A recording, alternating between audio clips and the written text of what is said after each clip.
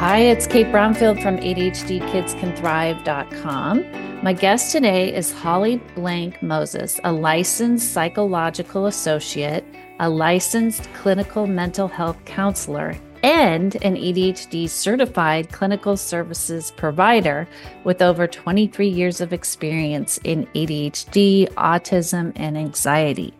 She is also a mother of two neurodivergent boys. Today, we're going to focus our conversation around supporting parents of ADHD kids and the challenging behavior that will arise either at home or at school or both. Please enjoy our conversation. All right, Holly. Hi. Thank you for joining me today. Yes, thank you so much for having me. I am excited to speak with you and, help your lovely listeners. Yeah, you're welcome. Okay, so today we're going to talk about ADHD and how that can lead to challenging behavior. And you're going to give us some tools to help when that becomes an issue. Yeah. Okay, so let's start from the top. Like, what is it about ADHD that can make, in this case, kids have challenging behavior? Oh my goodness. Okay. Excellent question that has a bunch of different parts to it. So when we think about behavior, really what we're looking at is our just kind of these expectations, right? We feel like things should go a certain way, kids should act in a certain way, but that's where we get confused because kids with ADHD often don't behave in the same way that other kids do. And that can really create some challenges at home and at school. So really first understanding why those differences are there and changing our mindset towards that behavior. Usually when we think of challenging behavior, lots of parents are listening today and they're thinking, I just wanted to stop, and definitely understand that. But the child does too. So we have to always remember that we need to change the way we're looking at our expectations. Anytime I find that there is a frustration with a parent or a teacher or a child, it's this idea where what we want to happen isn't happening. That's where some of that stress is coming in.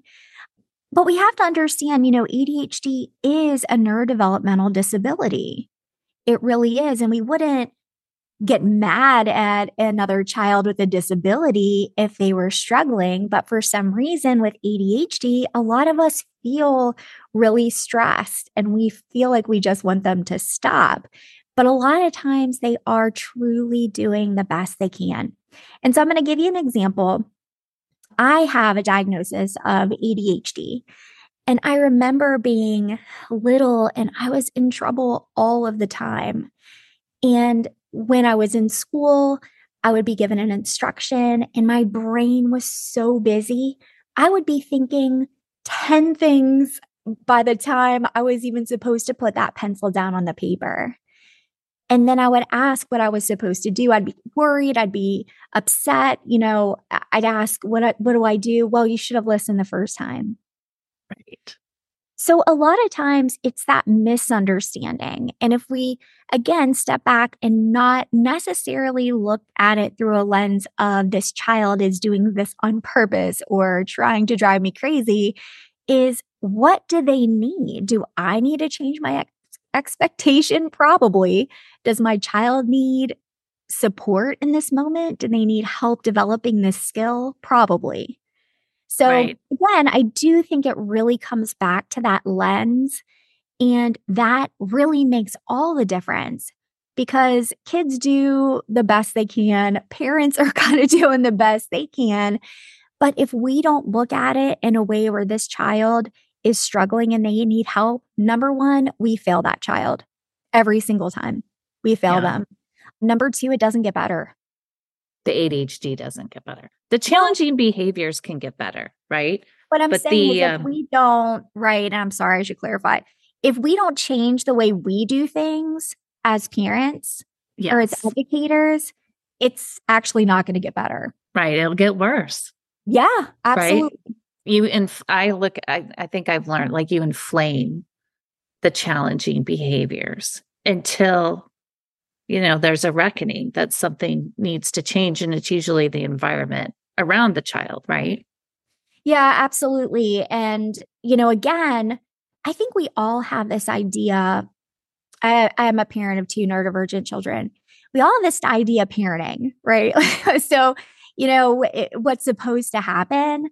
And when we start shifting that mindset of what kind of parents do we want to be for our child, really everything sort of opens up. What do we want to be for them? And, we have these kids and they have these big emotions and bodies that are so busy and brains that are so busy. And it's a very different kind of parenting. Yeah. So we can't expect to parent them in the same way. Right. Okay. So Holly, let's kind of get into the nitty gritty a little bit. Let's do it. Yeah. Okay. So like if an ADHD child behavior is coming out at school in the classroom, the kid is getting in trouble, what do you recommend? How do parents like work with the school and the teacher to help work on those behaviors that are challenging right now? What's the approach from the parent's perspective besides curling up in a ball and crying or yelling at the school, right? Because you're just so frustrated with everything. Like, what's a practical approach a parent could take? Right. And so if you do need to cry, like that's okay too. So, let yourself let it out.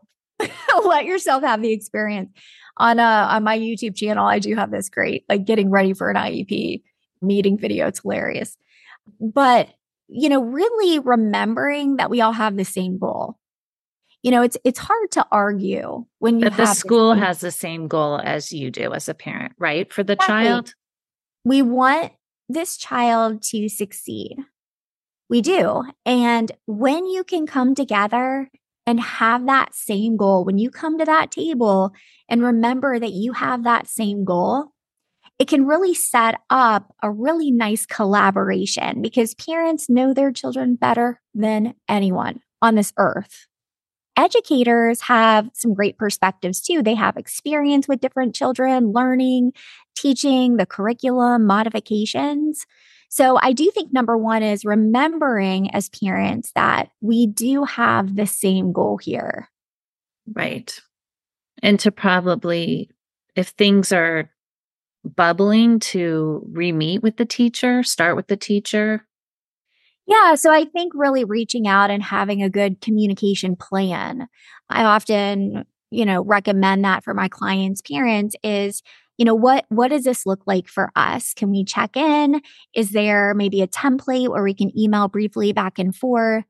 Teachers have lots of kids, so we need to remember that too. But it is important because what we usually see is we're always catching up. Like there's a problem and then we're hearing about the problem and our kid's in trouble and we're not really coming together as a team. So again, remembering we have the same goal, figuring out when to call a meeting, I think is really big. I call more meetings than probably most parents for my kids because a lot can happen and you don't have to meet once a year. You don't have to meet twice a year. It could be once a quarter. Right. If you want it to be. Another thing I think we miss so much, which is the most important part, is that we're not listening to the child. A lot of times these kids, what I find as a psychologist who's been working with kids with ADHD for 23 years now, they are not being heard. And they are the ones that have the most helpful information. But they always, they don't feel like they can communicate, or maybe they don't know how to say it in the way that we're listening. So first we need to listen because they will tell you if you set it up in a way that allows their brain to tell you. So for instance, it could be a starter sentence. If I could change one thing about this assignment, it would be, and then they can answer. Or if you have some things written down and they can circle the options, too long, too boring, too hard. They are full of the information that we need in order to support them best. But we just need to listen to them. They really need to be heard. And oftentimes I see that's not the case. Yeah, that's great advice. Okay, so I'm going to ask you, Holly, at what age do you think it's time to bring the child into the conversations with the teacher or like for the IEP and have them being a participant of their plan that's happening at school? What age do you think that's appropriate? Yeah. And I think that's a great question. When we help them communicate, again, like starter sentences, circling options, writing it down if they don't feel comfortable saying it, typing, having a parent help their child write an email, there's so many different things we can do. And that really helps with that self advocacy, identifying what they need and then knowing that it's safe to communicate what they need. Right. Those are really big things because Yeah. oftentimes kids will say, "This is hard." Well, do it anyway. Everyone has to do Right. it. That's the culture. So why would they? Why would they Right. feel safe? Why would they think people will be listening to them? And that's something I hear in my office in therapy. I tried, but they wouldn't listen. Yeah. And so we have to be really careful when we say we want to hear what they have to say. We need to listen to what they have to say. So it depends on the child as far as what they feel comfortable in participating. So sometimes it's a parent asks them, "Would you like to come?"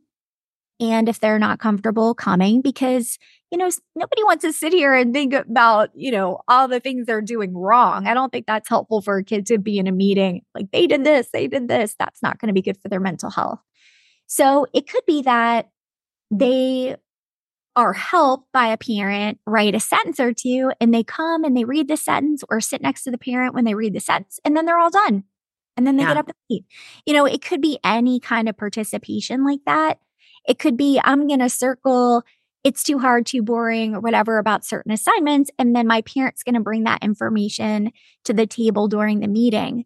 What I've done before with my own kids is that sometimes it could be like a pre-recorded section of what they want to say because they're not comfortable coming to the meeting for whatever reason, if they're feeling anxious, or again, like a couple sentences, anything like that that helps them feel heard. If you stack up those opportunities, before you know it, they're going to be in that whole IEP meeting. Yeah, that's great advice.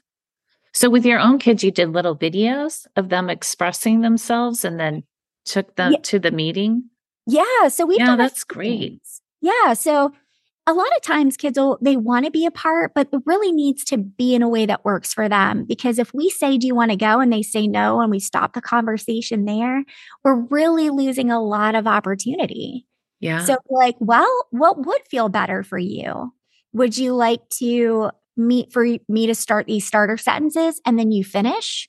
Or you can circle yes or no for different things, or we can go through some of your assignments and then you can let me know and I'll circle what you think feels doable to you. Maybe it's only half of the math problems instead of the whole thing. So there's so many different creative ways to do it. Yeah, that's great. Okay, so Holly, when challenging behavior is at home, which is probably can be guaranteed, right? Because kids definitely show the challenging behavior to those they love the most. And I think that is kind of a melting point for a lot of parents, right? So let's just get into how parents can navigate these behaviors that are at home, which could be around like homework. I would say probably that's one I hear the most, right? Like homework is incredibly challenging. They need more support. Parents don't have time to give the support that may be required around homework, right? So like, what's your recommendation around challenging behaviors at home for parents, like your wisdom around that? It is hard. I think we can all agree that parents are completely stressed. When I was an undergrad, I did my honors thesis on parenting stress and parenting children with ADHD. So let me tell you, it is way higher than kids of neurotypical parents or kids for sure. So when we acknowledge that we're under a lot of stress, and again, we're not blaming a child for their differences. We're not blaming them for having a neurodevelopmental disability. We're not doing that, but it is stressful and it's okay to say that. We expect these kids to regulate themselves when often, if we're being real, right? We have trouble regulating ourselves. So, a really nice opportunity to model that regulation. So, parents do need to find out what works for them anytime they're going to even be able to approach a challenging behavior. Is, am I in a place where my body and my brain are calm enough where I'm not going to yell? Yeah. Where I can think through in this moment where my kid really needs my support. Can I, in this moment, see through a lens of support instead of punishment? And if you Especially can't, what do you do as a parent? if you can't, I would not address it unless it's a safety problem. Absolutely, all safety things need addressed right then and there. However, if a parent isn't regulated enough right then, it does not make sense to address anything because then you're going to have two meltdowns, right? We have a parent meltdown and a child meltdown, and we get nowhere really fast. Yeah. So it's okay to let it go. Absolutely. Is this really important right now? Yeah. Is this important? Do I want my child as an adult to remember back and think of me as an unsafe person, as a critical person, as always yelling at them? And I bet because ADHD is so genetic, there are lots of parents like me listening right now who remember feeling that way, growing up themselves. I know I did. And I remember getting yelled at all the time. We don't want that kind of relationship with our kids. We don't want them to think we're unsafe. So, always number one is to regulate yourself. And if you can't, that's okay. Walk away until you can. Yeah. That's great advice, Holly. Okay, so here's my next question. I think that parents, especially of ADHD kids, struggle with is like parenting with consequences, right? So there's going to be challenging behavior in certain aspects of life that comes with ADHD, and I think parents struggle with how do you give consequences to fit the behavior? And my question is, does every behavior need a consequence? I really like that question. So, I think in our culture, and a lot of times when we, as we're growing up, we kind of default back to what we know or what's expected to happen. And I think that makes sense. I mean, you default back to what you know, which is you have to punish the behavior, right? Like you have to punish something that you want to happen less. You want that to happen less, so let's punish it. Right. So acknowledging that that might even be a pressure for some of the parents listening today. I know I've been in a situation, well, many times where people didn't understand ADHD and would make even comments in the grocery store. They don't know how to parent. They need to punish that kid. Right. It's amazing the pressure that parents are under. And imagine the pressure on that child, and they're just a kid, right? So I do think coming from the understanding that, yes, this is challenging for sure. No one's debating that. I am not going to put a bow on it. It is hard, but we can't separate ADHD from the child. It literally is how they're built. So parents often tell me, I need to punish the behavior. What's bad behavior and what's ADHD? What are they struggling with because of the ADHD? And how do I separate that out? But we can't, right? We literally cannot separate a child in half because ADHD, again, top down, bottom, that's how they're built. So, and that's understandable that people do have questions about it. Humans want to make sense out of things because once we make sense out of things, we can kind of figure out what to do. But you cannot separate a child from ADHD. It's who they are. So you can't parent a ADHD child like you would a neurotypical child. You just can't. It's not going to happen. Right. They're not built the same. So we want to remember, and again, looking through this lens, imagine for a moment being in this little body that you can't stop. Even if a child wants to stop, they want to stop their body, but their body can't stop, or their brain can't stop. It's incredibly difficult, right? So again, I think if we look at it in that way, what is the purpose of a consequence? It's teaching, right? Right. Essentially. Right. So, what do I want to happen? What does my child need? There, again, recognizing there's a gap there between what we expect and what the child is doing or how they're behaving in that moment. The bigger the gap, the more discomfort. So, how do we close that gap? And really, it becomes collaborative at that point. We do know that children with ADHD, adults with ADHD, are much more likely to experience anxiety and depression, much more than neurotypical people. I believe part of that is because of this constant criticism, the constantly being in trouble, the constantly getting screamed at when they're younger because their parents are feeling so overwhelmed and they don't know what to do. And again, what a lovely thing about your podcast to have as a resource. But thinking of it is, why do I feel like I need to give some consequence for this? Or is it more about, hey, this is what happened. Let's figure this out together. A lot of times kids get in trouble and they don't even know why. They don't even know why. They did something and they're like, you're in trouble. You shouldn't do that. I'm like, well, what did I do? Right. You know what you did. Well, not really. And then I they're like forgot. disrespectful, right? Right. Or you're in trouble for not cleaning your room. Well, I tell you, my room is not clean and I'm an adult because I have ADHD and that's not where I can put my energy. Right. So we have to really think about, why are we set in this idea of a consequence when really it's about teaching and about supporting our child's need and really putting that relationship and teaching forward instead of these punishing consequences. A lot of times these kids, they will do the same thing over and over again, right? That's what's frustrating for parents is, I've already, you know better. I've already taught you. This is their brain and their body working faster than they want it to.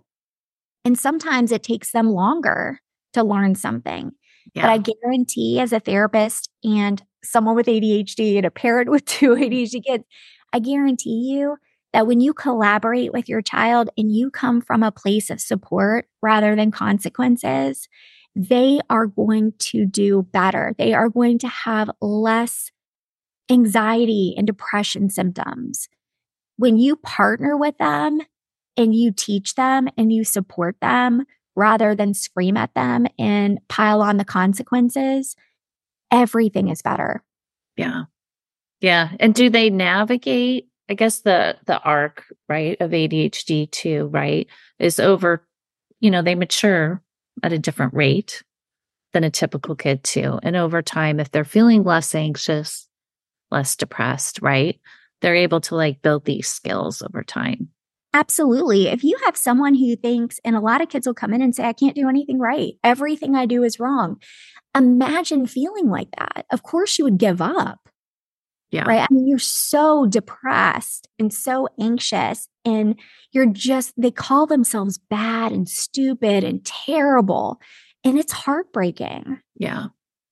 Yeah. So my next question for you, Holly, was really that power struggle that can happen between ADHD kids and teens, especially, right? And the parents with that power struggle can really get exasperated. But I think based on what you're saying, right, it's be more collaborative around what the problem is versus focusing on I need to give them a consequence to try to get them to change their behavior.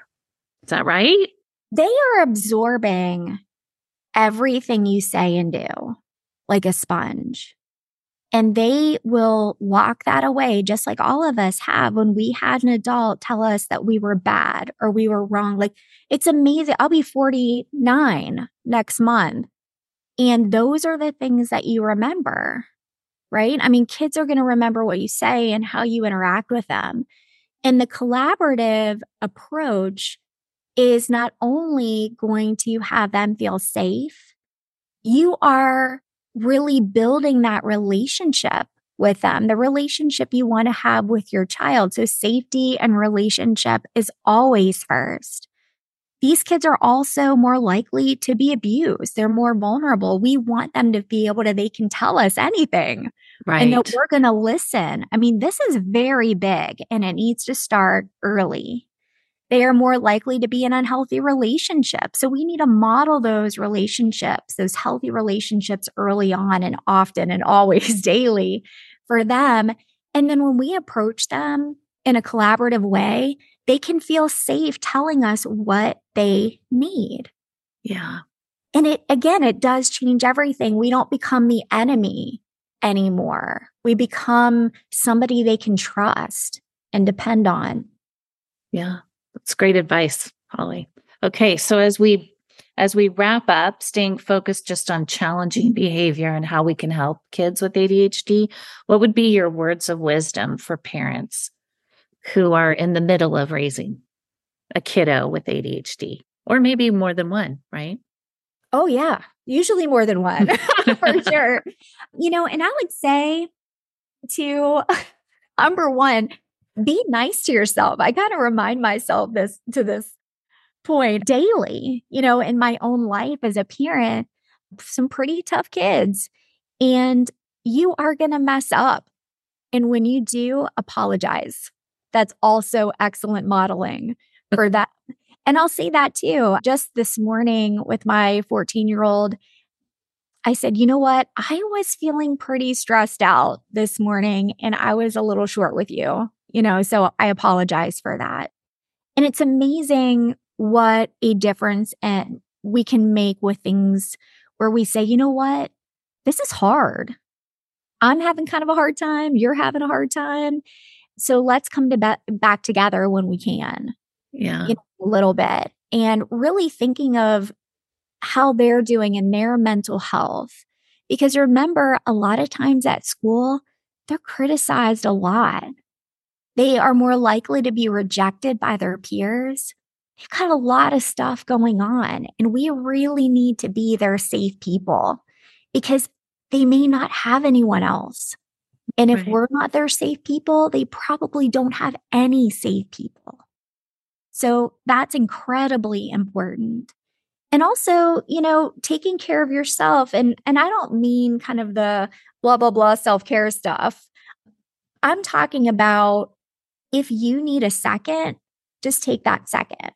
I'm not talking about go get a massage and all the things you probably don't have time for. But even if it's just that one breath or stretching your arms up in the air, that's what I've been doing recently. It only takes a second. And it's amazing, like these tiny little things that you can do just to sort of ground yourself. And, remember that connection is always the best thing. So again, I'm talking about my 14-year-old. I was in the middle of doing 100 things as usual.